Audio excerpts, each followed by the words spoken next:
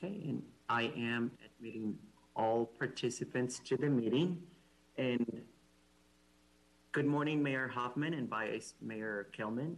This meeting is being held pursuant to Section 3 of Executive Order N-29-20 issued by Governor Newsom on March 17, 2020. All members are joining this meeting telephonically and through Zoom, and it is broadcast live on the city's website. Good morning and welcome to the Finance Committee meeting for June 2nd, 2021. I'm going to call this meeting to order. I don't believe we need to take the roll call, but the Vice Mayor and I are here on the call, as is our interim city manager, and our incoming city manager is also on the call, as well as our finance director. So I call the meeting to order. Let's see, I don't have, on my agenda, I don't have a line for public comment, but we'll do that, I suppose, after we do our two presentations, unless there's an objection from the group.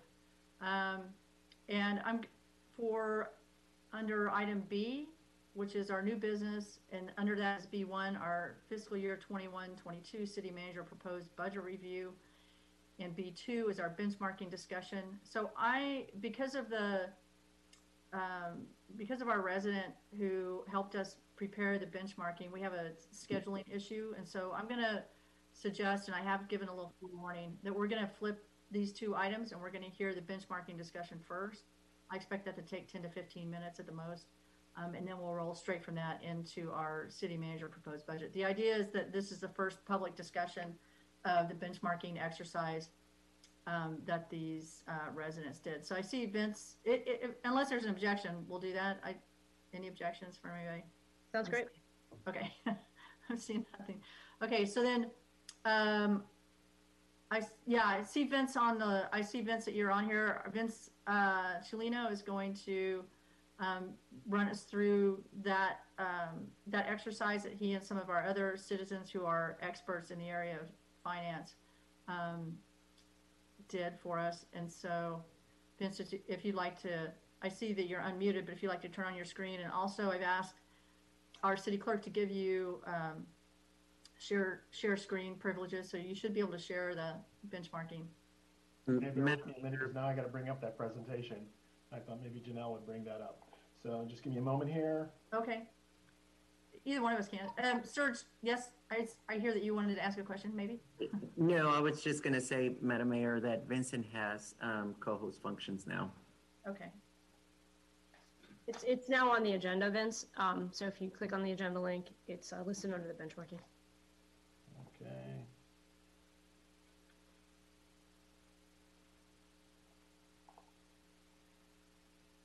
So while he's doing that, Vice Mayor, do you want to give a brief background on how this came about and, some of the information that, yeah. Yeah, so one of the things that we set out as a goal for ourselves in the Finance Committee for 2021 was to look at operational efficiencies and to better understand performance metrics and efficiencies within our department, both from a revenue and an expense side.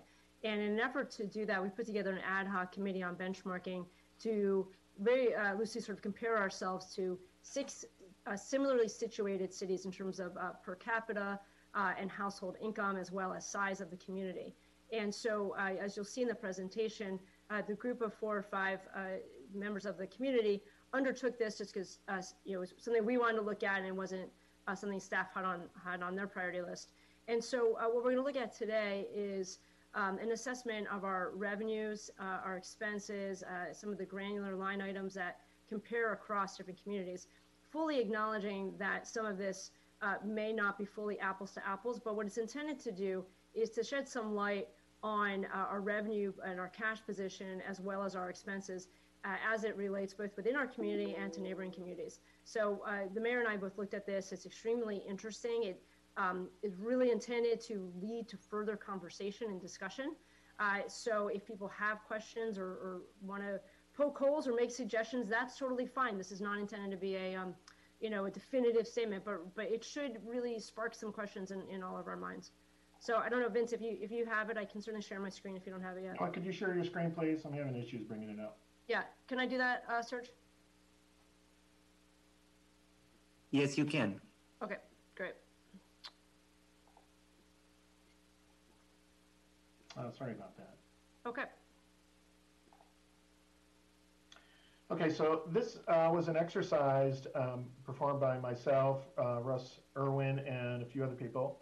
And the idea really was to kind of benchmark our performance against other cities that, of similar size as well as economic strength. So we looked at towns like towns in Marin County, as well as towns outside of Marin. So within Marin, we looked at Mill Valley, San Anselmo, Larkspur. Again, because of our similar size. And the information that we pulled really were publicly available documents, all the financial statements. Sausalito and Carmel actually produced some extensive reports called CAFRs, and other towns just produced, audited financial statements. And the whole point of the exercise was to kind of create an apples to apples look across each of these towns. So we did the best that we could, and we can always discuss, certain assumptions that we needed to make. But at the end of the day, we had certain key takeaways based on the information that we pulled in. So as you can see here, we looked at just, revenue and expenses based on household. We broke it down by maybe per capita or per resident. In this particular case, we're looking at a revenue for Sausalito being at about 5.5 million per household. And so, from a per household perspective, we look pretty healthy. And then on the expense side, on a per household basis, again, we have significant expenditures. So it'd be nice to kind of figure out and maybe do a deep dive into what these expenditures are. So we can go on to the next slide. We actually broke down the revenue by property taxes, sale taxes, transient, business type activities, as well as we have a bucket for others. Again, in order to create this similar apples to apples comparison. So you can see, again, Sausalito is pretty healthy when it comes to looking at the revenues per household. And on the expense side, again, a little deeper dive how we compare against some of these other towns. We look at general government expenditures, on a per household basis, our numbers are significantly greater than Mill Valley, Larkspur, San Anselmo, and some of the other towns. The only outlier being the city of Carmel. And you'll see that consistently in the reports where Carmel's numbers are just way out there. But we thought we'd keep it in the report to kind of put things in perspective. Again, they're a town that really lives off of, good property revenue as well as tourists. Next screen. And then here we look at it on a per capita basis. Again, Sausalito showing that we have some pretty strong numbers here, as well as when we start looking at expenses, the expenses are up there as well compared to the other towns. So when we look at, again, we tried to break down these on a per resident basis or per capita basis, and in essence, this is what it's costing us. We're taxpayers, and so it's important to me, as an investor in the town, to use a private sector word, I'd like to know where, these monies are coming from as well as where these expenditures are. And so here are the numbers, the numbers that we pulled in, and, we're looking at, this is where the graphs are produced from. And again, you'll see where we came up with property taxes, as well as, how we categorized everything. On the expense side, you'll see it's broken out for general government. And then more importantly, I just wanted to highlight public safety number of $10 million. And in essence, what we've done here is we've incorporated what our perceived fire department cost would be in that number, even though it's not technically shown in Sausalito's books because the fire department isn't technically part of Sausalito anymore. It was annexed back in 2013 to Sonoma Marin Fire Department. And so we also took those same numbers and added those to property taxes. So our 9.6 million in property taxes is really a perceived number as if we had not annexed our fire department. So again, to try to create this apples to apples comparison, Marin County actually does break out police and fire, so we can actually look at those public safety numbers. However, when we went outside of Marin County into Sonoma County, Healdsburg, let's see here, and the town of Sonoma, as well as Carmel, don't break those numbers out. So again, we still categorized, we summarized public safety numbers as a whole. So you can see our total public safety number would be 10.3 million. And then you look at Healdsburg, similar comparable numbers. The only difference is we're slightly smaller than each of those towns. Again, just to kind of create this apples to apples look and feel. Next page. And then here we, again, tried to create this, revenue by percentage points. So we're looking at, the actual pie and breaking down the pie. So, property taxes still generate about, 40% of our income.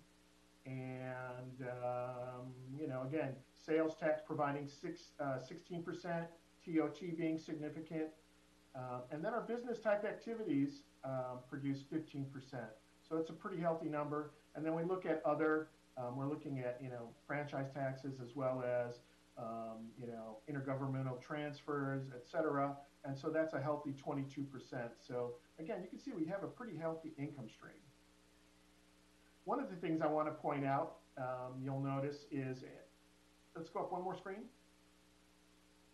is, Public Works, Larkspur, their numbers are significantly lower. In fact, this almost looks like this is a negative number on an expense graph, but it's actually a good thing. They're generating a lot of funding through other funds, specifically what's the word I'm looking here for? Through Grants. Yeah, through grants. Exactly. Thank you. Senior moment. So again, they're able to generate, a lot of these towns have been generating, San Anselmo being another case where their public work numbers are lower than ours. And a lot of that has to do with public grants and the way they're able to fund these projects. Next screen. And again, we tried to break out, retail sales per household as well as hotel revenue to kind of break that number down and compare that against other towns. So kind of give you a feel for, where we stand. And again, these numbers are based on the fiscal reports for 2019 and 2020. And we tried to smooth these numbers so that in case there was any anomalies, we kind of would harmonize those numbers. Next slide. And again, here are, long-term debt issues that we're able to pull from the statement of activities and statement of position. And so to kind of give everybody a feel for where we stand compared to other towns.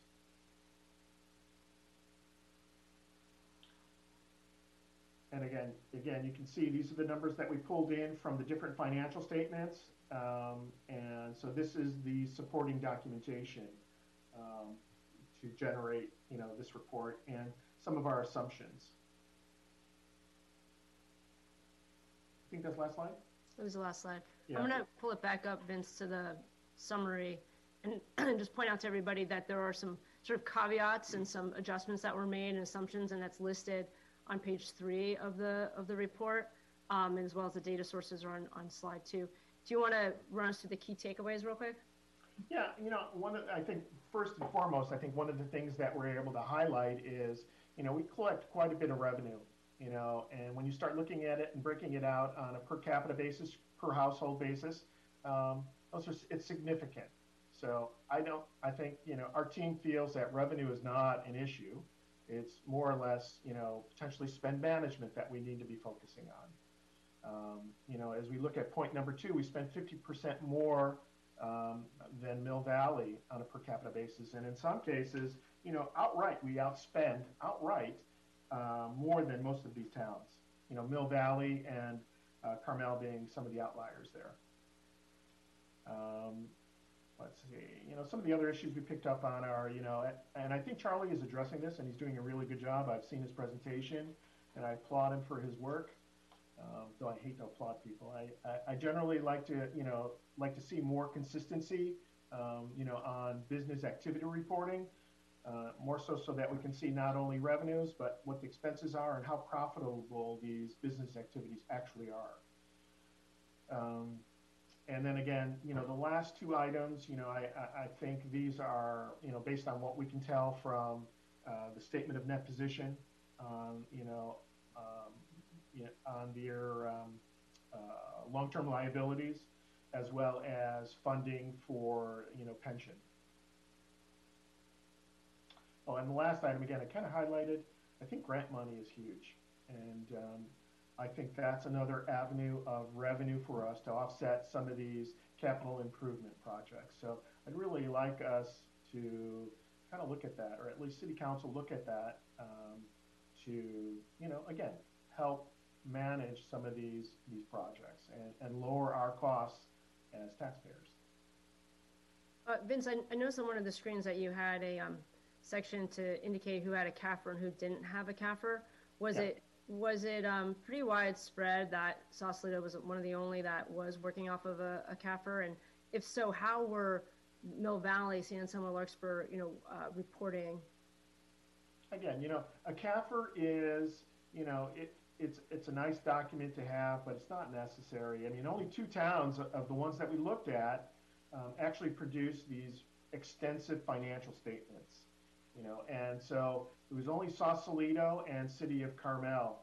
Healdsburg, where I lived for 18 years, they used to produce a CAFR, but they stopped producing one because of its expense back in 2012, I believe, was the last year they produced a CAFR. And most cities are moving just to, because they have, fairly educated and qualified financial teams, they just produce audited financial statements. You're paying an accounting firm to audit these. Is it really necessary to produce all the additional, I may call it fluff. Other people argue that's not the case, but, I consider it fluff, for financial statements. I just don't see them, that being necessary. Again, that's my opinion. Yeah, and Vince, was there information you would have liked to have had that you didn't have access to? Again, more current, ideally treasury reports, but, we have OpenGov now, and it's, I think, again, that gives us more visibility into city, our city's finances. So again, I'm sure there are a few other things. I just don't have them off the top of my head.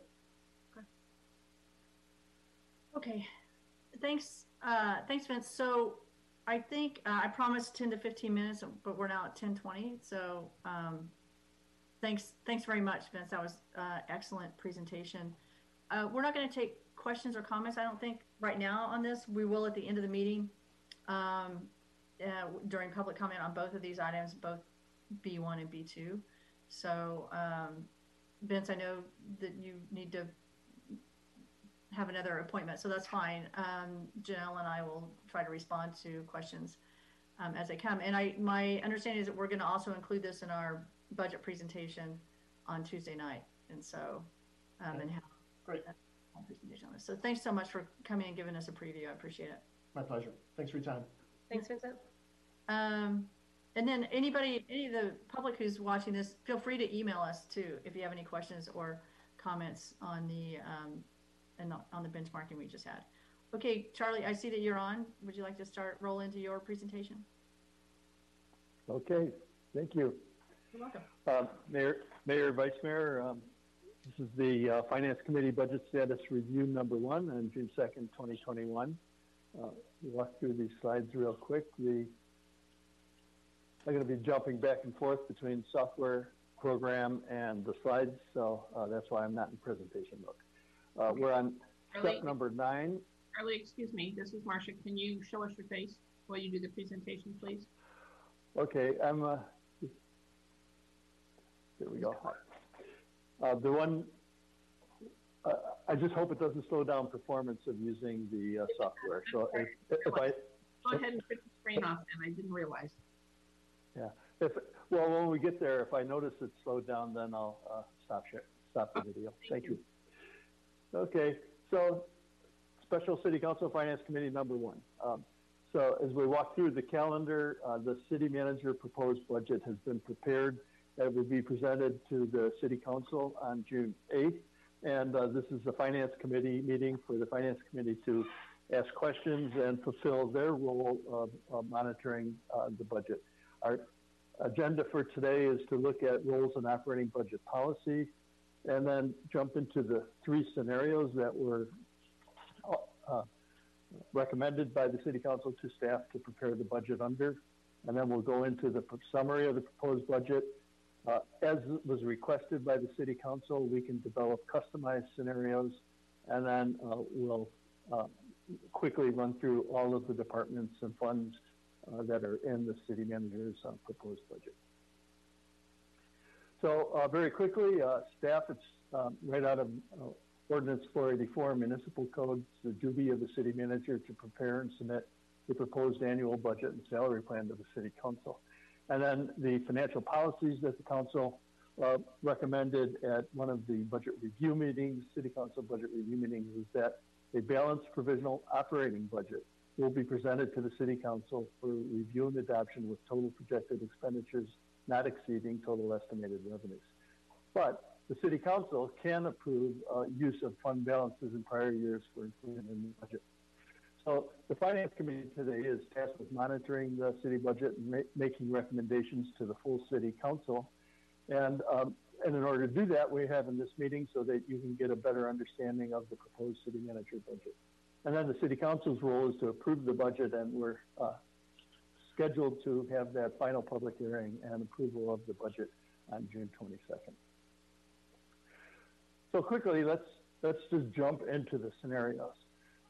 As you recall, there was the pre-COVID, post-COVID scenario, the gradual return, and a pre-COVID. Let's give some definition to that.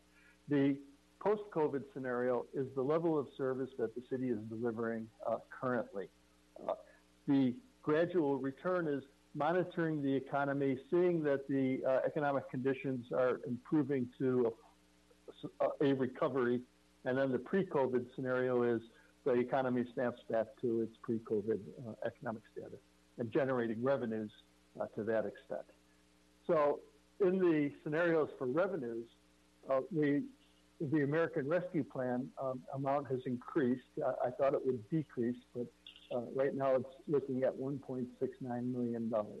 And we're assuming that amount in all 3 scenarios because that's the amount that is authorized.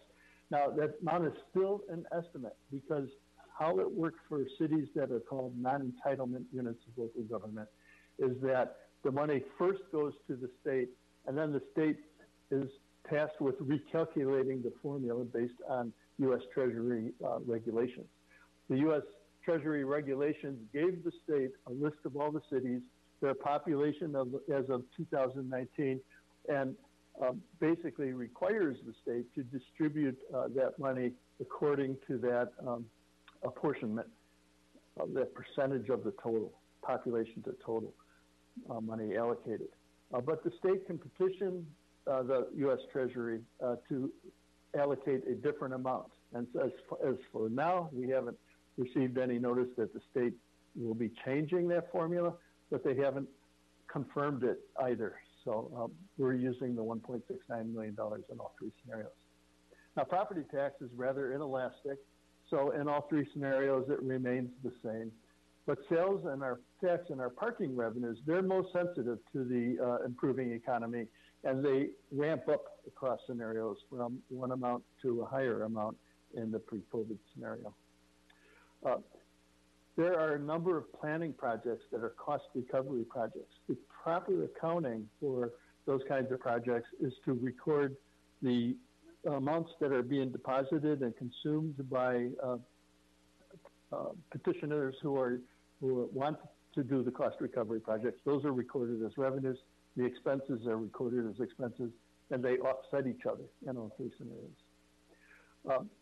We're assuming in this scenario that the $160,000 of annual debt service payments on the Bank of America building, the first year we're going to cover that debt service requirement.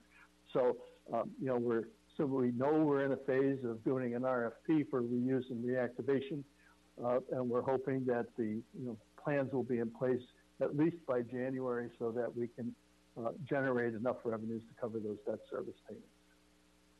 And the interfund transfers are static across all three scenarios. In other words, the same amount of transfers from the parking fund to the general fund will be $1 million.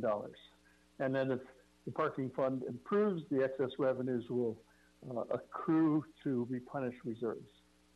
The MLK will have an additional $750,000 in cash, primarily because of that allocation I talked about at our last city council meeting regarding the certificates of participation money. And the city manager and the proposed budget is recommending that we use $750,000 of that to reduce the general fund advance, thereby transferring from MLK into the general fund. The Tidelands Fund generates revenues, but it also consumes levels of service. And we're continuing the policy that's been in existence for many years of $200,000 transferred from Tidelands into the general fund to cover those activities like public works, recreation, law enforcement.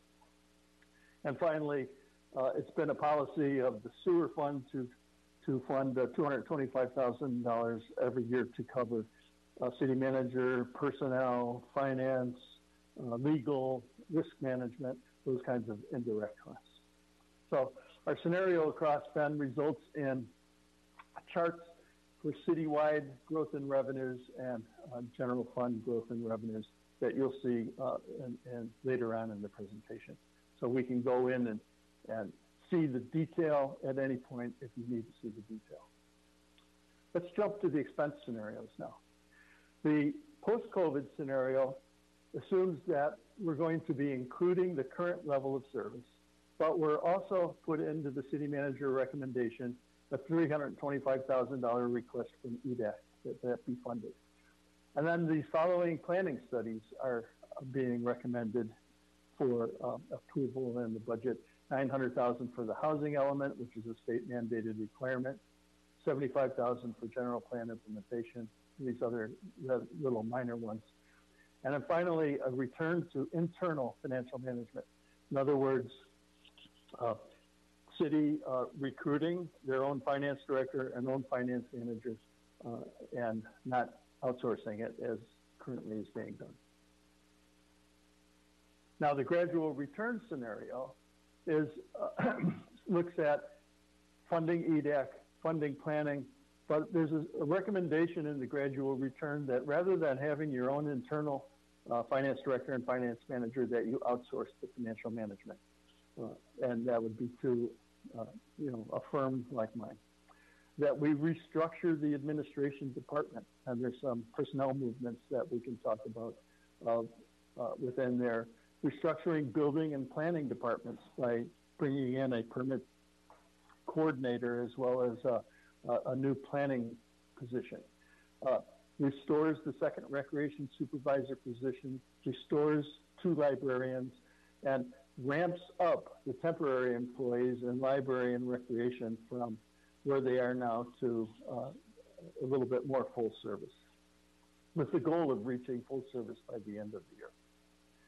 And finally, the pre-COVID scenario is kind of a snapback for maybe where we would like to be as we look at the economy throughout the year and make continuous budgeting assumptions that includes everything of the above, but the temporary employees in library and recreation snap back. In other words, we approve them at the beginning of the year. And we also appropriate $200,000 for a citywide historic resource survey and inventory. So with that explanation of the scenarios, we can go down and look at the actual city manager proposed budget. So the city manager proposed budget assumes a revenue scenario of a gradual return of income. And it assumes the post-COVID continuation for operation and maintenance and the post-COVID human resources scenario. In other words, the same staffing levels that were authorized in the COVID budget. And it results in a balanced budget where revenues exceed the expenses in the general fund by $126,000, keeping fund balance about the same. Special revenue funds and how they interact with the capital project fund is still under review, but what we need to review is what funding sources will be available for the capital projects that have been approved and in place and will be, looking to be funded for next year. There are no new capital projects in here other than the ferry landing, but we also have the $2.5 million ferry landing grant as an offset to the ferry landing expenses. MLK fund assumes a gradual return to rent relief. The council policy is to grant rent relief through June 30, and rent relief stops on July 1st. We're already receiving requests for a continuation of the rent relief policy, in which we'll be bringing that to the city council in the near future. Old City Hall, gradual return. Parking fund is a gradual return to parking fund revenues. And the sewer fund is based according to our rate study and the projects using the sewer revenue bonds. And finally, we have our internal services fund where we funded the OPEB and the pension trust according to the current policy of funding those, but no increase into the reserves of the employee benefits fund or the general liability fund or the vehicle replacement fund. There is a request under the post-COVID scenario for replacement of a vehicles.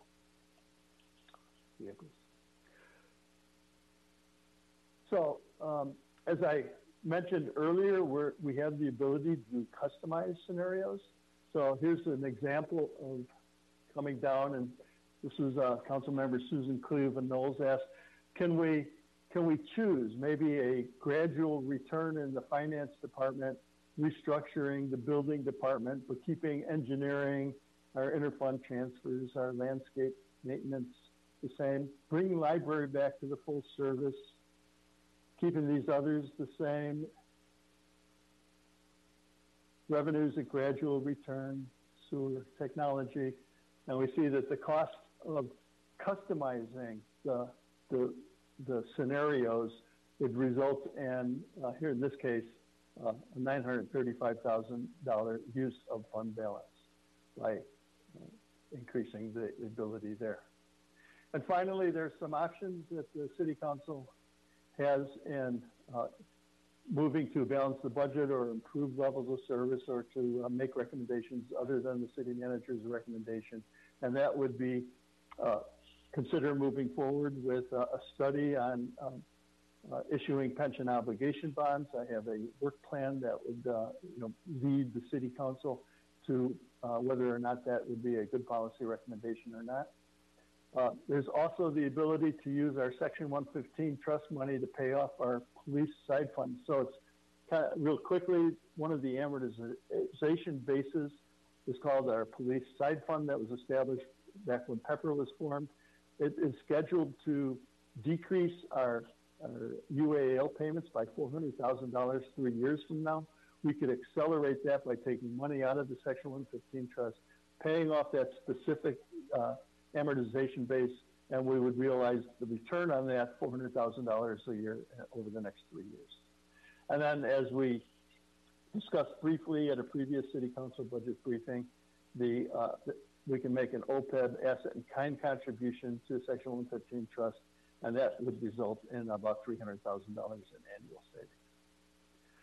So with that, underneath the presentation package that you have in front of you is the complete city manager proposed budget that looks at the summary of citywide revenues and expenses. We can have the ability to drill down deep into our personnel costs, and then there's a review of each department, their as it exists for staffing and for historical current year and proposed budgets. So I'm going to pause and let the questions begin. Thank you.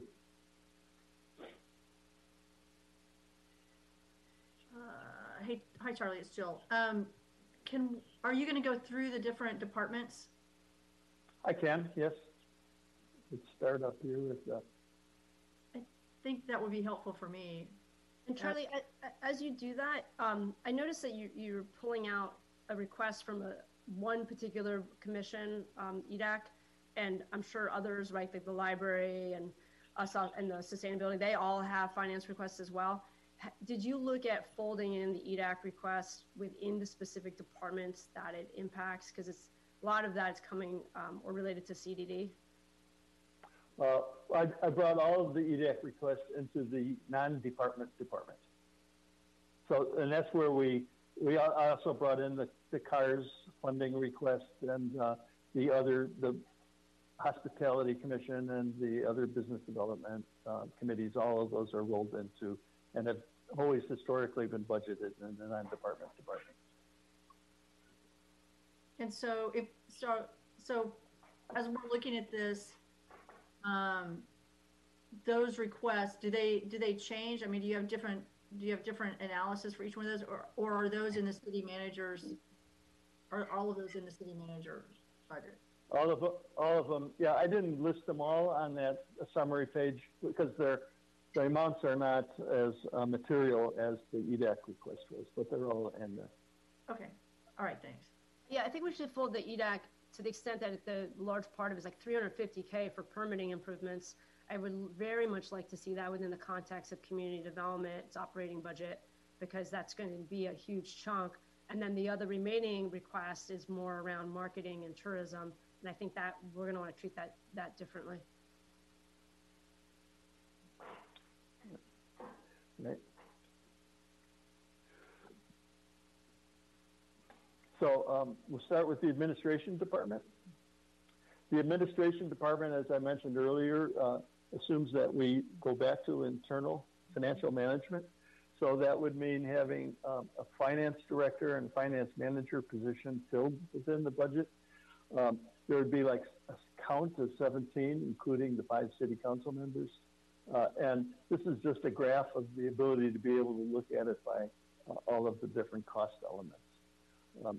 You can see that it increases our current personnel costs. There's an increase in operations and maintenance costs, but relatively overall, it's less than the current year budget because there's nothing being transferred out into the employee benefit fund. There's nothing being transferred out into the general liability internal services fund. Any questions about administration and finance? I guess maybe I could talk about what would happen if we changed to outsourced financial management.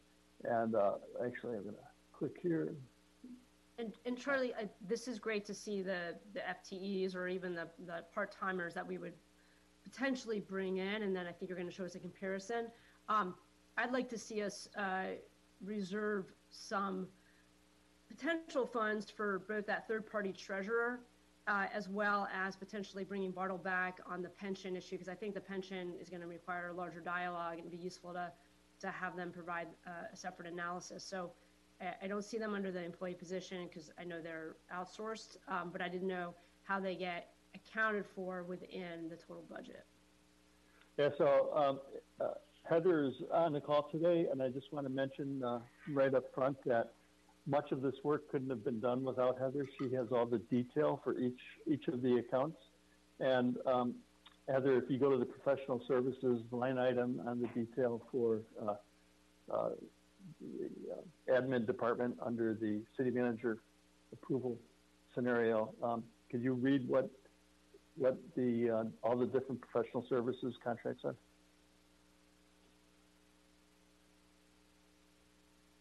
So I'm looking in administration details. We've got professional services, Mays and Associates, Eid Bailey, HDL, OpenGov, There's an OPEB valuation, a Bartel is actually on there, Bartel valuation, fiscal advisory services. Then we've also, in addition to that, we've got things like council meetings and retreats, CAFA statistical package, other professional services, HR and PR coaching, and leave management and reasonable accommodation support for disability. Great. So, yep, in the administration, then we have the professional services. That total amount, which included Bartel, is $571,000. And included in there is using Aid Bailey or any other firm as a resource for special projects, which could cover, if the city council recommends it, a treasurer position. So just kind of example of, yes, we listened to the comments from the council as we went through the budget preparation process. Other questions on the admin finance department? Would you like to see what the scenario would look like if you outsource financial management? Sure. If you've got it handy, I think that's fine. Yeah, I can come down here to. All right, so, and real quick too, we'll go back to it. I'll let you finish this. Okay, so under the city manager recommended approval is to have a finance manager and a finance director and have these kind of positions: accounting technician, a senior accounting technician, and a senior accountant, with help from a retired annuitant and the recreation supervisor, staying until the rest of the staff is trained. If we go back to a gradual return, the recreation supervisor would go back to the recreation department, and we would increase senior accounting technicians to 2, a senior accountant to 1, and that would be it for finance. And then a firm such as mine could provide the overall outsourced financial management of the city to these staff members. And the net increase in cost for doing that would be about $700,000 over what the post-COVID scenario is. And we can demonstrate that on that customized scenario approach where we this is the outsourced financial management and everything else staying the same, except for our revenues, which are gradual return.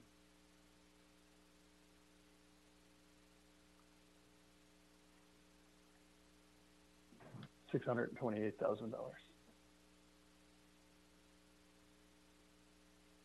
Okay, any other questions on the admin finance department? Sorry, so just for in summary, Charlie, since you're flipping back and forth, the cost for having an in-house versus outsource, the in-house is 1.8, the outsource is? The difference between the two costs is $600,000. Okay, so you go from 2.5 to 3 million. So not 1.8 to 1.2? So that's personnel. The 1.8 would go down. The professional services would go up. Mm-hmm.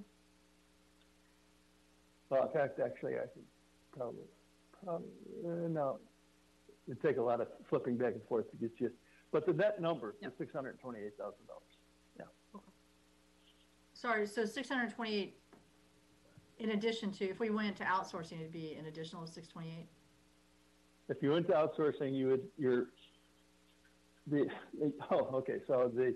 would go from having 126,000 positive fund balance to a negative 628,000. So the difference would be 750,000. I'm sorry.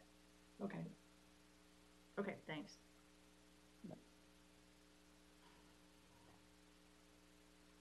Okay. Technology department. Continuing to outsource the technology. So there's no employee positions, there's no personnel costs. Personnel costs go to zero. Operations and maintenance and capital outlay would occur for increase of about 124,000. A lot of it being one-time capital outlay for computer equipment. And Charlie, we used to have an FTE, right? That's correct. And then in fact, Several years ago, we had 2. Okay, so then we had Russ, was that his name, who left right around a couple months ago? Russ was the most recent one, yes. Okay, And and then Rhett was before him. how have we been handling the technology needs now? Is somebody covering for that, or are we outsourcing? Yeah, we're outsourcing it, yes. So we don't have anybody internally who's managing this? Well, Heidi oversees all the contracts. Okay. City manager's office essentially is overseeing IT, as has been the tradition in the organization.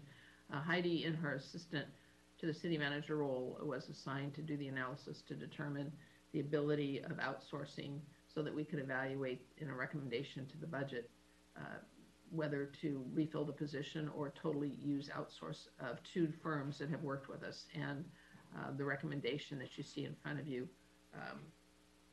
is one level of the recommendation that was made by the assistant to the city manager.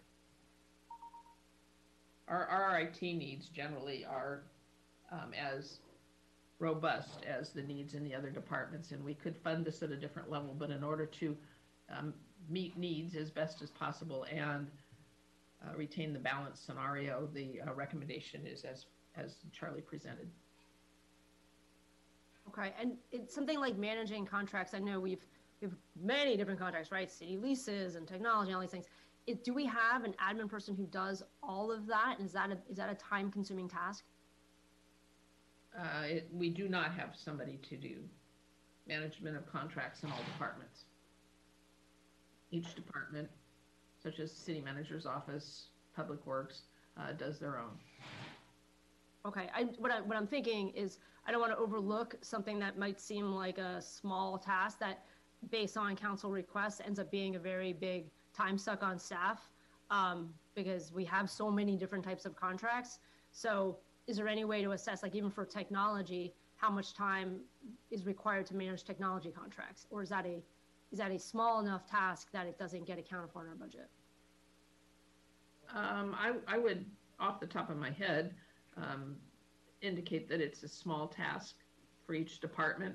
Cumulatively, however, and we could look at this after we get through budget, there may be enough there to warrant addressing it as a work product, a work assignment for one individual, sourcing it somewhere. But at this point, I think you'd have to do an analysis of what's going on City Hall wide to accurately determine that. Yeah, I'm just trying to remove silos so that if there are efficiencies to be had with a new city manager coming in, we can have a bird's eye view of everything within the departments and find where those efficiencies might be. And we may discover that there's more to be had there. But okay, thank you for that. I would agree.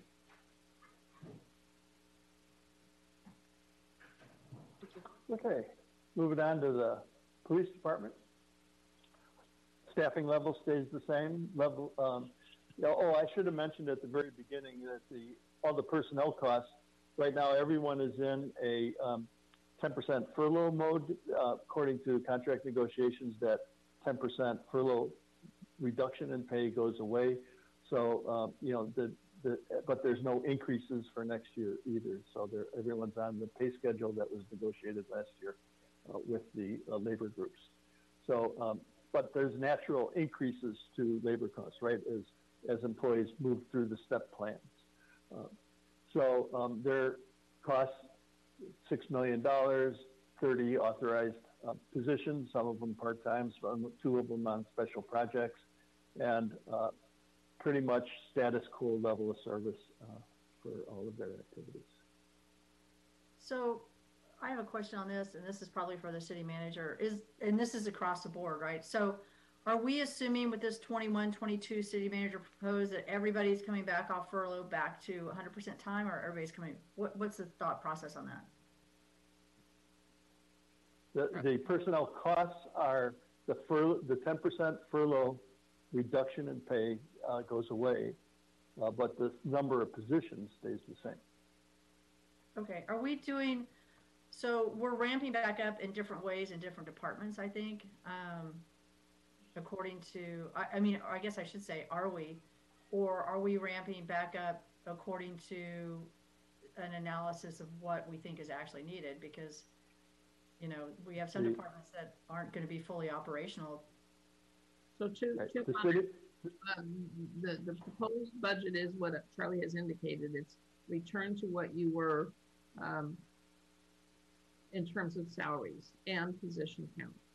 The existing position count that was achieved during the COVID reduction. We can't reinstate anybody that went away, and the council has determined that they wish to discuss recovery, how to come out of COVID, and that's on your agenda. I'm sorry, it's not on your agenda. It's a special meeting that you've asked for. So there have been a variety of discussions at the council level about what each department might look like and how there might be some changes. But in terms of full council direction, I think the conversation where we go to a town hall, so to speak, and that should occur sometime between, I would say, end of June and end of July, to start to discuss what do we look like. It also will convey information to the business community about what the approved permits that the council has approved how they will roll out, how recovery will occur in the business community. And we should have some more sales tax information that we can look at during that period for end of, what would that be, end of second quarter, Charlie? Yes. So the combination of those three pieces coming together in a public meeting where we talk about how we recover, how we start to shape our growth coming out of COVID will occur after you adopt your budget. And as I've talked with you several times, not just the subcommittee, but the full council, budget is not a static document. It's a fluid document, and quarterly, if you're doing this correctly, and I'm sure your new manager with his experience level has done this in other jurisdictions, you can review your budget and make adjustments where need be. If you see growth in your sales tax numbers, if the numbers start to come in higher, you can make changes. You can make changes in how you do each department in service delivery needs. Bring some back more robust, bring some back as they were previously based on dollars available. Okay, thanks. One of the options the council has is to take the city manager's recommendation and make adjustments at that point before adoption. Okay. Thank you. No, I appreciate that. Okay. Okay, let's go on to the building department now. Pretty much every one of these reviews is going to be the same. It's the same number of positions and basically the same outlay of expenses, where we have a permit technician and a building inspector. And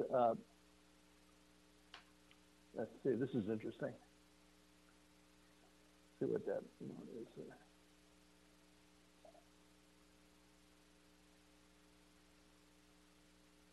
I love this real-time drill down, Charlie. It's very cool. Yeah, and so we must have had, I'm going to have to get back to you on why that's different. I don't have the ability to go down to the detail of what happened in the amended budget there. But basically, you can see historically we've had two technicians. We must have, I don't know, I'm not even going to hazard a guess on why that is. I should have looked that up before our meeting. So essentially what you're seeing in Charlie's review is the departments, what we ask them to do is to give us their scenario of how they would see their department with the community pressures and the community requests, how they would see them grow to come out of COVID if the dollars were available. So that's part of what you're seeing in the different scenarios that Charlie's presenting.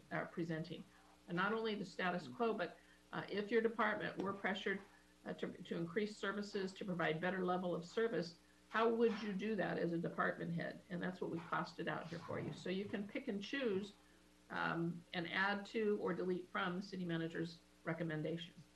Right. And one of the recommendations from the planning and building, the community services director, was that a new position be added called the permit services coordinator. And that new position then would result in 3 new positions in building. One new position giving a total of 3 counts in the building department. Right. So they are listening to the work of EDAC and the direction of the council when they're making these proposals. Where does a permit enforcement live? Is that in building or in planning? Pardon? The enforcement, the permit technician who's handling enforcement. The first part of that question is, does that live in building or in planning? And then the second part is, I understood that the police department took on some of those responsibilities, and how is that accounted for in your post-COVID presentation? So remember, post-COVID is the level of service that we're having now. So code enforcement will continue in the police department as it is, because the parking revenue isn't coming back in yet. Okay, and it's code enforcement for building and planning, just to be clear, not parking. Right. Well, it's code enforcement for the city, typically done in most cities in planning and building, currently being done in the police department with parking, previous code enforcement staffing. So Marcia, as part of your city manager recommendations to us, or maybe the new city manager's recommendations to us, will there be an opinion on something around bringing that back into building and planning, or did you not get into that level of allocation detail? At this point, I believe it's status quo. It'll stay where it is.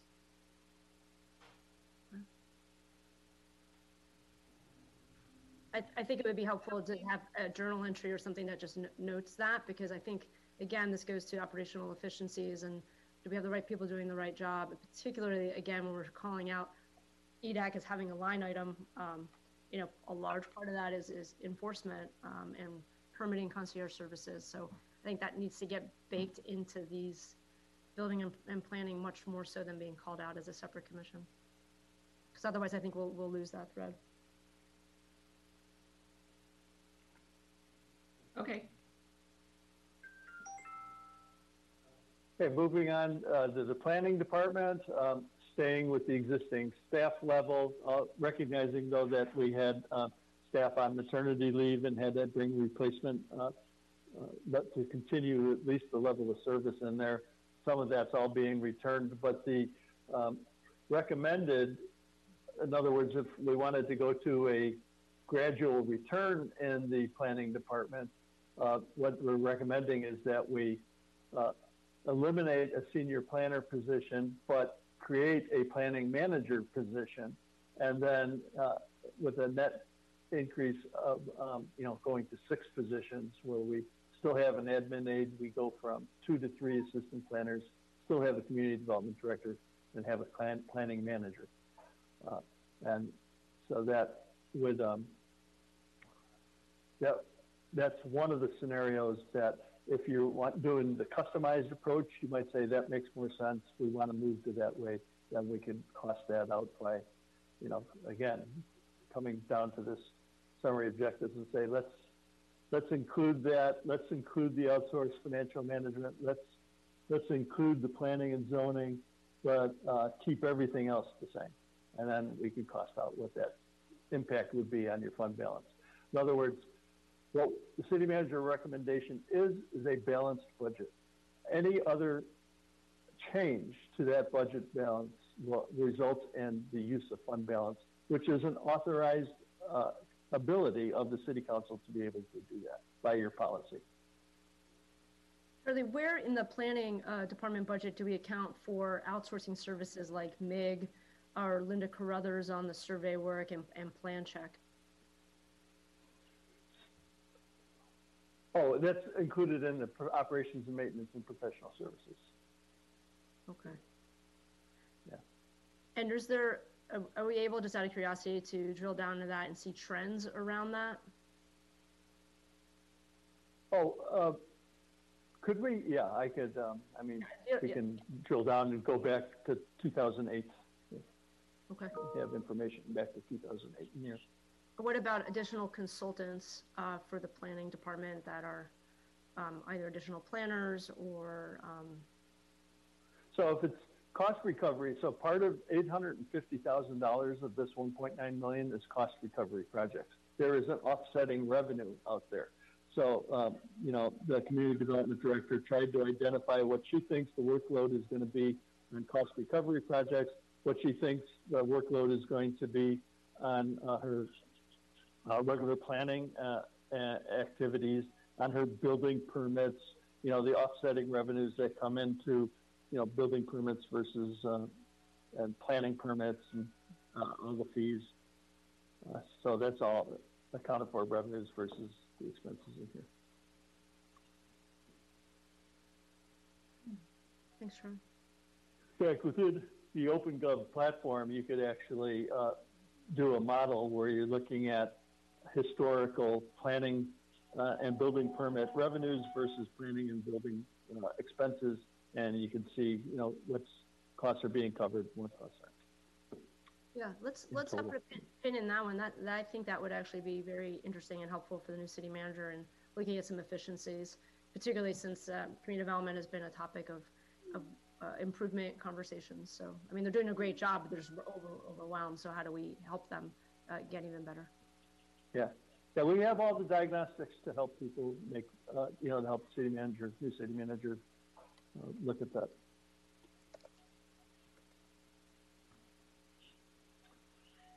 Right. Non-departmental.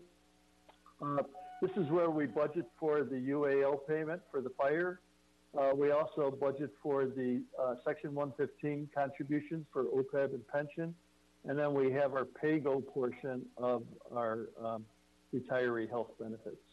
So that in total is $1.4 million in personnel costs.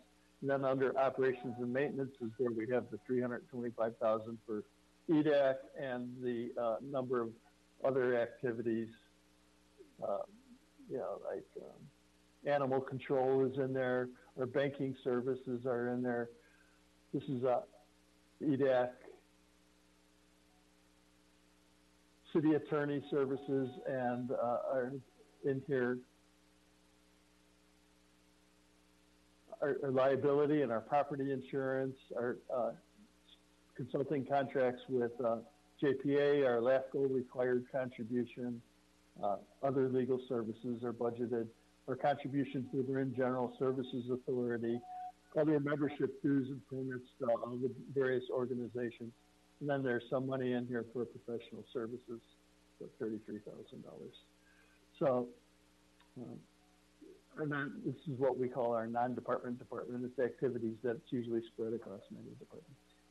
You can see the trend is down.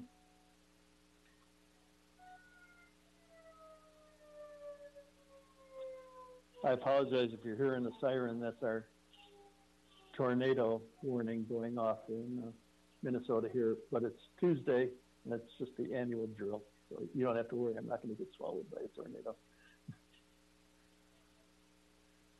Let us know if you need to go. All right. Let's go to the recreation. Don't hesitate to head for the basement. Okay. No, it's a nice sunny day outside today, so I'm not worried about tornadoes. Recreation director and one recreation supervisor. Very few events happening. $601,000. See the trend going down. Charlie, what's the? Sorry, the cost recovery. So we talked a little bit about cost recovery in the planning department, but in normal, like a normal operational year, we have. Yeah, historically, our cost recovery for recreation is about 37% of recreation programs versus recreation revenue. And we're been able to look at that through the lens of OpenGov. Let's see here.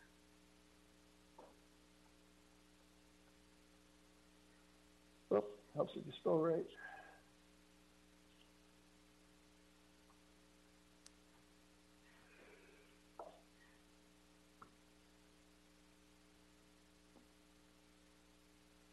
All right, revenues.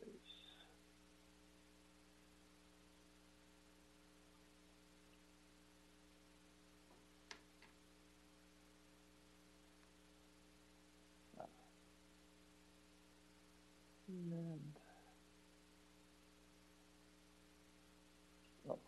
recreation.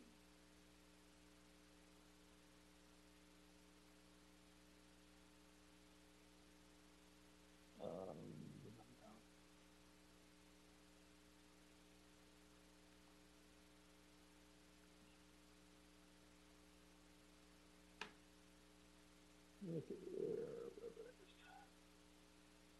oh.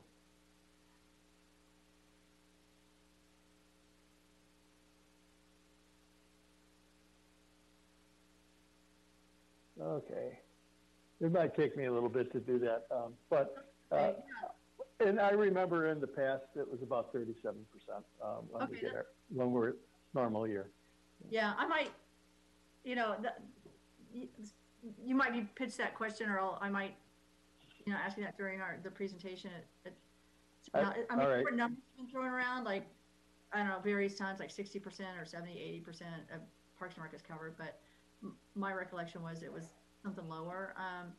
And so, I mean, the question that's going to come, I think, from anybody is gonna say, well, we've canceled everything. We don't have any events right now. We have pickleball and we have tennis and bocce, but our big money-making events have all been, and our big, money-making, but also big crowd events have all been canceled for this summer. So, the justification for this budget, I think those questions are going to come, and we have to be ready for them. So I don't know if you've got it. Now, we have a kid. I can provide a slide on that. I think, Mayor, one of the things you might consider looking at is not only historically what amount has been covered, and I agree with your assumption, Mayor, that the number is significantly lower than 60% is covered. I believe that the number that Charlie used at 37 is closer to reality.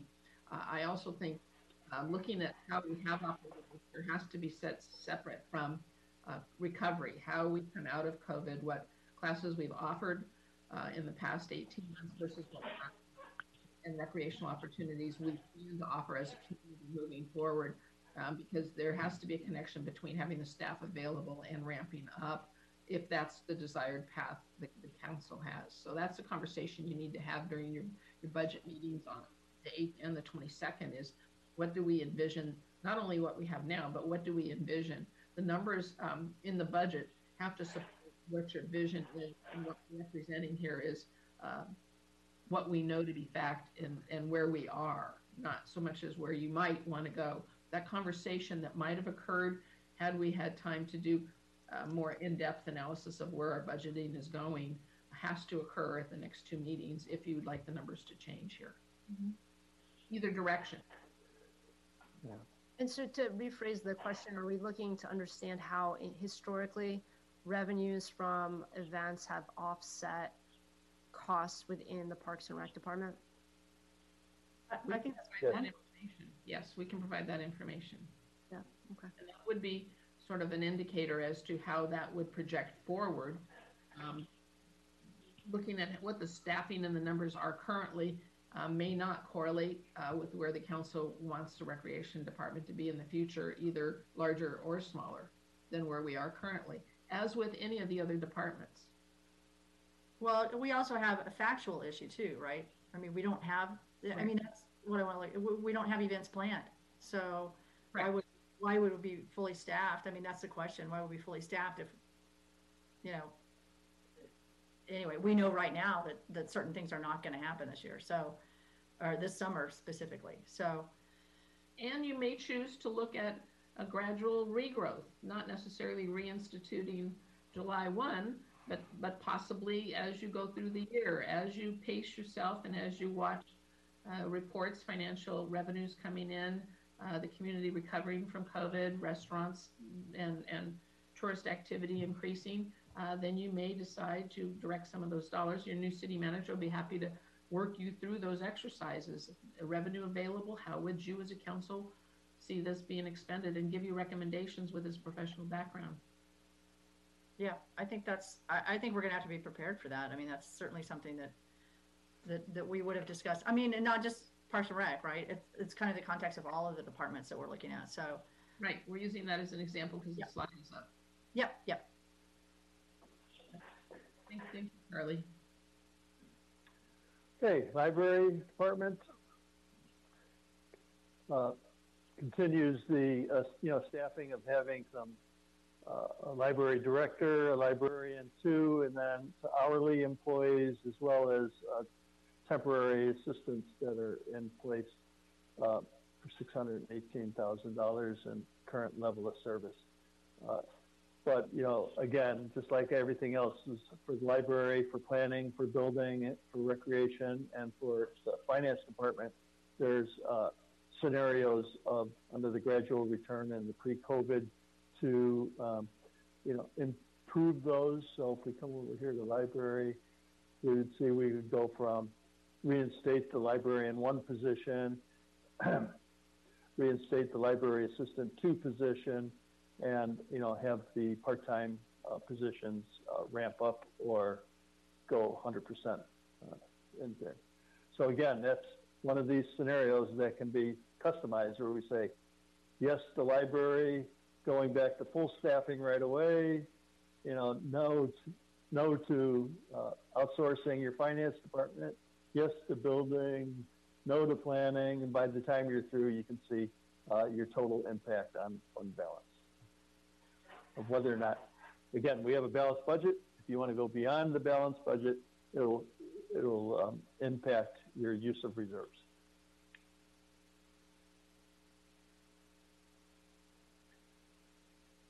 So kind of winding down with the engineering and public works department, these public works include some of the capital projects that are continuation of the capital projects that are underway right now, including the ferry landing capital project, and the public works department continuing its level of service with all of its maintenance workers as they are.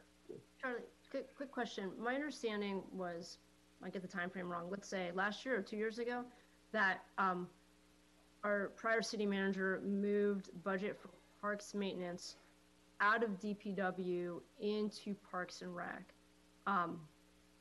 Is that accurate, and should we be looking at bringing that back? Because I'm really trying to think about efficiencies, and Public Works is, you know, doing so much around our community. Should that live in DPW? And is your presentation including your suggestions around things like that? Charlie, if you'd answer the numbers question, I'll answer the operational question. Yeah, let me look to see where I put landscape maintenance. So I agree that at least folklore has it that the Park and Rec administration, Park and Rec operation used to be part of DPW's budget and operation, and was moved to recreation. That as a part of the last 18 months before my arrival is what I understood. Charlie can confirm those numbers. The second part of your question is operational recommendation, and I personally believe that field operations should all be one. That would be DPW and Parks all in one organization, one piece of the organization, one unit, one department for operational efficiencies. What, you know, we're sort of in this transition period, as you're aware. What your incoming city manager feels is the most efficient. I'm sure you will hear, beginning on his first day is next week. This budget, however, does not make the move back. We didn't go for operational efficiencies. As you're aware, we did have our budget finance director resign for promotional opportunity in another organization right in the middle of budget. So a lot of the things that could have been accomplished were not accomplished during this year. Charlie, do you have the number to pull up yet? Yes. Can you? Landscape maintenance is $741,000. But I don't believe that was a question. The question is, was it moved in the recent past 2 years from Public Works to Parks? So the management was moved from Public Works to Parks. Were the budget numbers? No, the budget numbers are still in. And as of right now, they're still in the Public Works Department. Okay. Okay, so then I guess the other question, and this is just, I see some folks on the call, like Sausalito Beautiful as an example has historically been a partner for the city on things like landscaping. How, if at all, does this presentation take into account some of the budget requests around those types of community groups, and I think just specific to public works and landscape maintenance. We've attempted to include all budget requests that we were aware of, and we would be highlighting any that we didn't fit into the balanced budget proposal coming forward. So you saw a flurry of communique emails come in, just as any community does. We try to keep track of those and push forward. We do a direct correlation between all emails that came to the city council and all requests that came in and what the numbers were. We haven't done that final check on this, no. Okay, so, but just globally, they've been reviewed and included to some extent, we think. Yeah, the process that we used was as the requests came in, predominantly they were sent to city council, and city manager's email is copied on that. And in some cases, they were sent to Heidi, city clerk's office. Those were then directed to the appropriate department to include in their budget. If these items were not included previously, they were added. If they were already in, they were replicated. So, for example, whether it be the Sausalito Beautiful or the Friends of the Library, those requests that came in were forwarded to the department, and then through the department to Charlie, filtered to Charlie as part of their request. Okay. So we have every single request from the community that came in.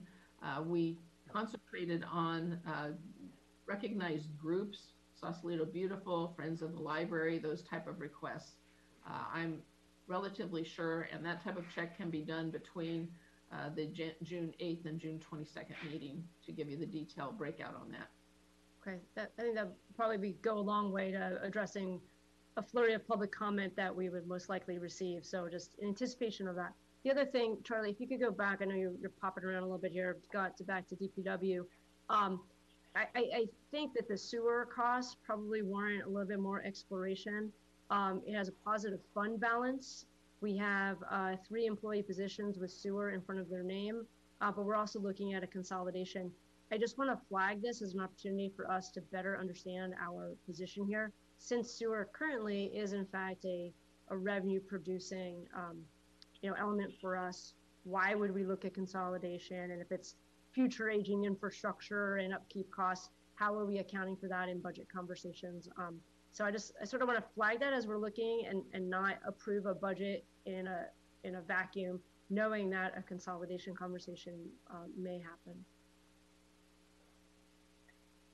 So if there's more information that could be provided either about the sewer fund itself, the health of the sewer fund, trends with the sewer fund, how the monies have been used, future infrastructure costs. I mean, we don't have a drill down here on the CIP, but how much of the capital improvement program is related to sewer? What percentage of that would require funds from the sewer fund? I mean, I can go on, I won't, but just I think it warrants a little bit more of a separate packaging. Yeah. Sorry, I have just a clarification question. So the top line employee position, maintenance worker 2, that's like at level 2. And so that count, but that count over there is 3. So that's the 363 is for 3 maintenance workers? Right, that's total compensation, including their UAL payment, their cafeteria plan, their normal cost of retirement, as well as their salary. Okay, got it. But that's for 3 workers? That's correct, yeah. Okay, thanks.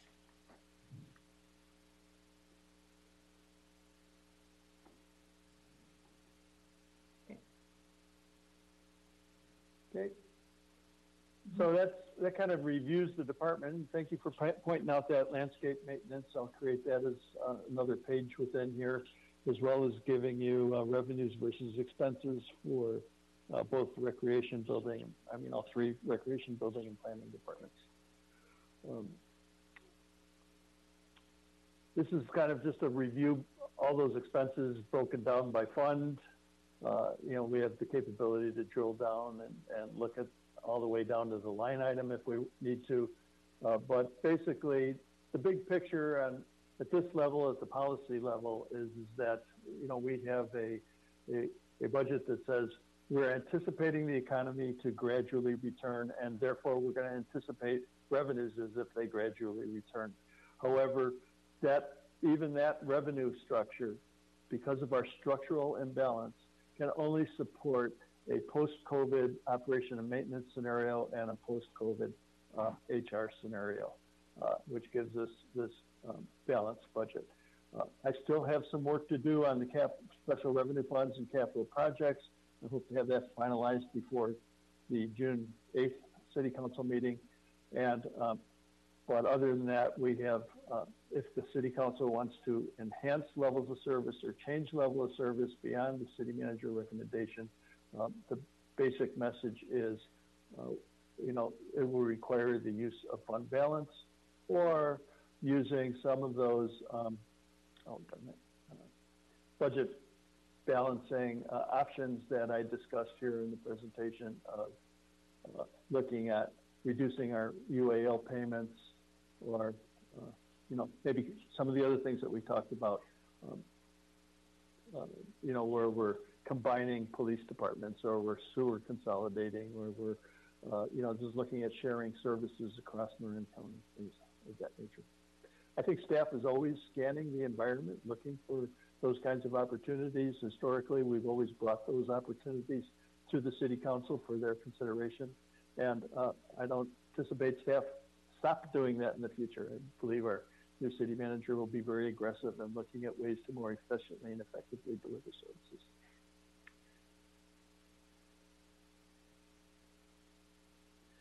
So that kind of concludes my presentation. Yeah, I just want to, Charlie, the tremendous effort that you have done in the past 3 months to get our budget back on track, both you and the city manager the past few months, and then the tremendous effort that you've done in the past 4 weeks with the different departments and getting us to this point for this incredibly comprehensive budget with the ability to do, almost real time scenario editing as we go forward. So I think the current city council, the new members may not fully appreciate how many light years we are ahead of what we've done in the past, but I certainly appreciate your effort and thank you so much for your hard work on this. I agree 110%, Madam Mayor. I do also want to include specifically Heather in that recognition of the yeoman's work they've done in the past few months, and especially the past 3 weeks pulling this together. Without her technical knowledge and abilities, all the departments have worked hard. Charlie and Heather have gone above and beyond anything we could have had the right to expect as a community in pulling this together to an understandable presentation, very clearly supported and very clearly balanced. So without the two of them, I give Charlie a great consideration, but Heather, we couldn't have done it without her. Yeah, and I'll also say, Charlie, that was probably one of the clearest presentations on finance I think we've received yet, and just I want to thank you for that. You really did pull something very complicated, lots of moving parts together in a very short period of time. But I really just want to commend the manner in which you presented the information as well, and the software that you're using, the ability to drill down and answer questions in real time is super helpful. And I would just say both to you and to the interim city manager, I personally would welcome suggestions on efficiencies to be had, with the bird's eye view across various departments. So I know that wasn't included in this presentation, but please don't hesitate, either one of you, if there are things that go beyond that could be helpful to us. I think we're looking for all options here. So thank you. Yeah, and I'll have probably some follow-up questions in the next couple of days, just based on this. I'm going to have to drill down again and look at this. But right off the top of my head, my feedback is, of course, I want to listen to the public comment that I'm sure we're going to listen to, but for the vast majority of this, you have a high confidence factor for me. So I think it's great work. So if you're okay and everybody's staff is good, and Vice Mayor, let's open this up for public comment, and then we'll come back with specific comments from your Finance Committee, which is Vice Mayor and I. So, okay, I'm going to open this up for public comment, and I'm going to let Serge, he's going to pick if anybody raises their hand. He'll run us through. And comment on the benchmarking too, if folks have comments, that'd be Oh, helpful. yeah, sure. Yeah. Thank you. Thank you for pointing that out. Okay. Madam Mayor, it looks like Sandra Bushmaker has raised her hand. Okay, great. Sandra, we can't hear you. Serge, is she, there you go. Okay, I'm here. I'm not going to show my video because I'm not ready. But in any event, I want to thank you all for this presentation. I found it very, very helpful. I really would support the factoring in of operational efficiencies into the budget process here. And that was an important thing, I think, that I feel. And I also would like some discussion on the assumption there appears to be that pre-COVID is a desired level. Did we have inefficiencies before COVID that could use trimming? Or did we have gaps pre-COVID that needed to be filled before we march toward a objective of pre-COVID service? So I think that analysis is missing, and I would really appreciate having some discussion on that, along with other operational efficiencies. Thanks. Thank you. And Serge, I'm letting you know that Mr. Withy is not able to raise his hand. So he wants to speak as well. So don't forget to call on him. Okay, so we're gonna call on Liz Chelino now, and I've asked her to unmute and start her video.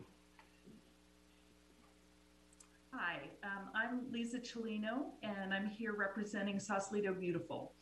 I'm on the board of Sausalito Beautiful, and our organization looks forward to considering a prioritized list of the capital improvement projects. I understand from Marcia, we'll begin to see those on June 8th and have an opportunity to respond by June 22nd. As you may know, Sausalito Beautiful sent a letter to both City Council and to the Finance Committee requesting the inclusion of $30,000 for trees on Caledonia and Bridgeway. Sausalito Beautiful would provide an additional $10,000, and these combined funds would allow us to replace and plant 10 to 15 new trees on these two key public streetscapes. In a prior version of the budget, DPW requested $20,000 for Bridgeway trees, but I want to reiterate that Sausalito Beautiful's request is for $30,000 for both Bridgeway and Caledonia. In 2015, and just a little bit of background, in 2015, the City Council ratified the Climate Action Plan prepared by the Sustainability Commission, which called for a net 10 new trees to be planted on public lands in our city every year. Sausalito Beautiful is offering to help the city fulfill this promise. Thus, we request the $30,000 in the city's budget. As you know, trees provide lots of great benefits to our community. Trees keep our environment clean and healthy. They improve our citizens' mental and physical health. But what you may not realize is that trees are actually bring economic returns to our city also. And since this is a Finance Committee meeting, I feel compelled to talk about that. Trees increase shopping revenues, thus sales taxes, because people love to shop on green, leafy, tree-lined streets. Trees also increase property values. 5 to 15% research shows. Thus, they increase property taxes. So trees are a great investment for Sausalito. Several cities have done a deep dive into the economic analysis. New York City calculates that for every $1 spent, they receive over $5 in return. Pittsburgh calculated $3 in return. So trees make solid economic sense. So again, I just want to reiterate our request for $30,000 in the city's CIP budget, and Sausalito Beautiful looks forward to working with the city and creating a green, healthy community. Thank you. Thank you.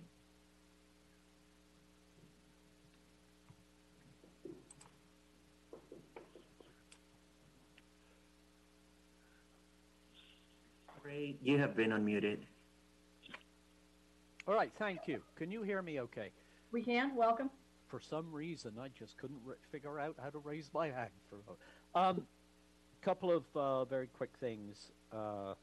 I did send you in an email this morning with a bunch of questions which Charlie kindly answered. I'd like that entered into the public record. I'm going to summarize a couple of Charlie's answers here, which are really important.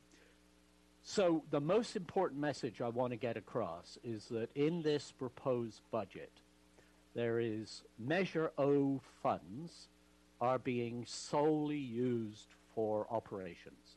There is no transfer of the Measure O amounts from the general fund to the capital improvement fund. Your residents are going to get very upset about this if this is a trend that continues. And in fact, if you hope to renew Measure O, you'd better quickly find out how to get that money transferred into the capital improvement fund as was promised, or you're never going to get that renewed in several years' time, politically, I believe. So that's the first thing. You should be aware of that. There's no Measure O use of funds for capital, all for operations. The other thing is that you might want to, I seem to remember that in addition to the 10% furlough that SCIU agreed to, I seem to remember the Police Association agreed to not enact in their pay raise or something. I may be mistaken, so perhaps the city manager can help us here. If that's the case, if I'm right, if that's the case in this budget, is that pay being restored? How's that being worked out? I may be mistaken, so you might want to investigate that.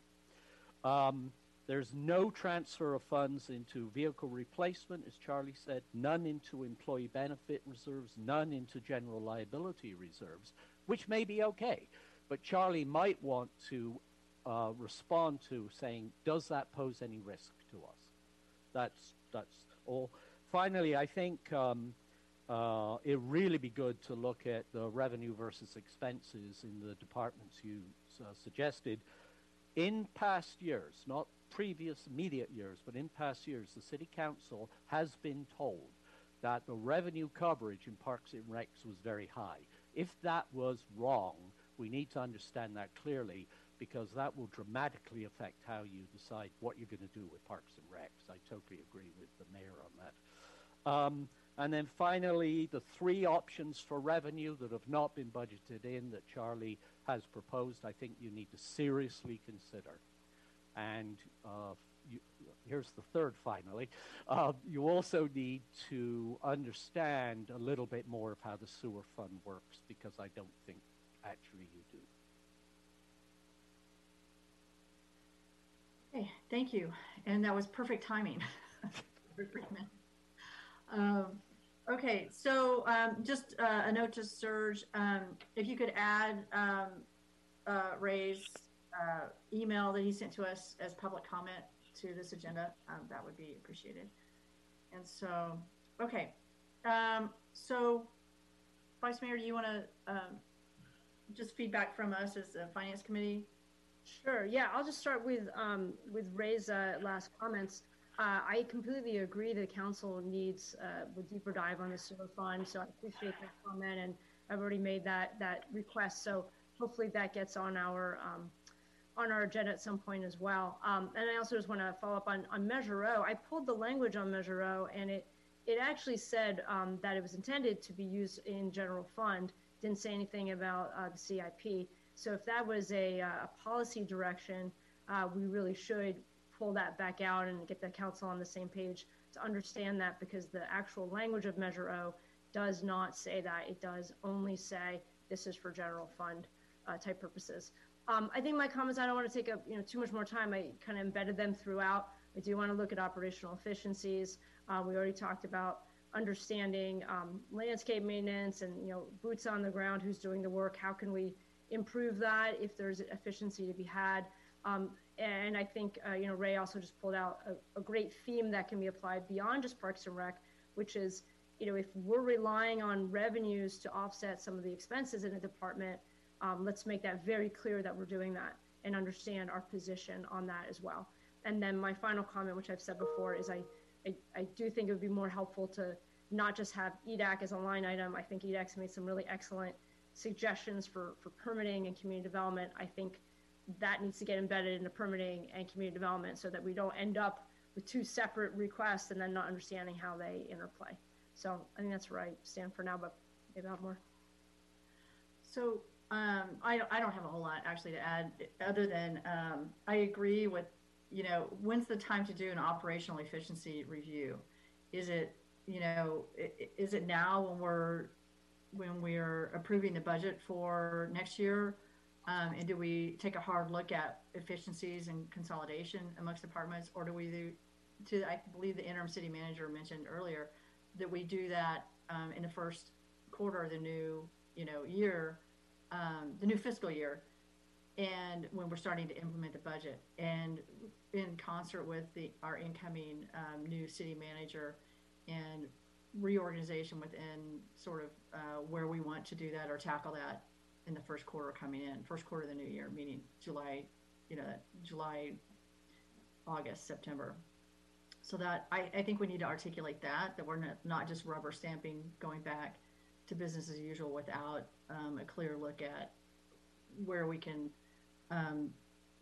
do better in provision of services and cutting expenses. The second, I do agree that the Measure O, we need to articulate that. I believe there was policy directives, very clear ones from the prior city councils that Measure O money was going to be used, and that was representations during the campaign for that measure. And so I would like to know what that number is from the Measure O numbers and how we might be able to achieve that in this budget. I mean, I think we need to acknowledge that. And if we're saying because of the emergency situation that we find ourselves in, we're going to pause that, you know, so be it then, but I think we need to explain that. And so I think that's basically my feedback on this. I look forward to the full city council review of this, and so when I know we are taping this, correct? And when do we think this will be posted online for review? Madam Mayor, we should have the recording by the day today or tomorrow.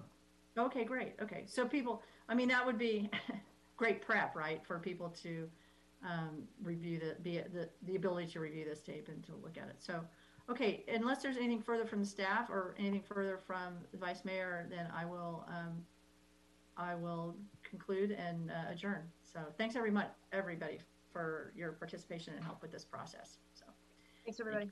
Thanks for having me. Bye. And thanks to staff as always.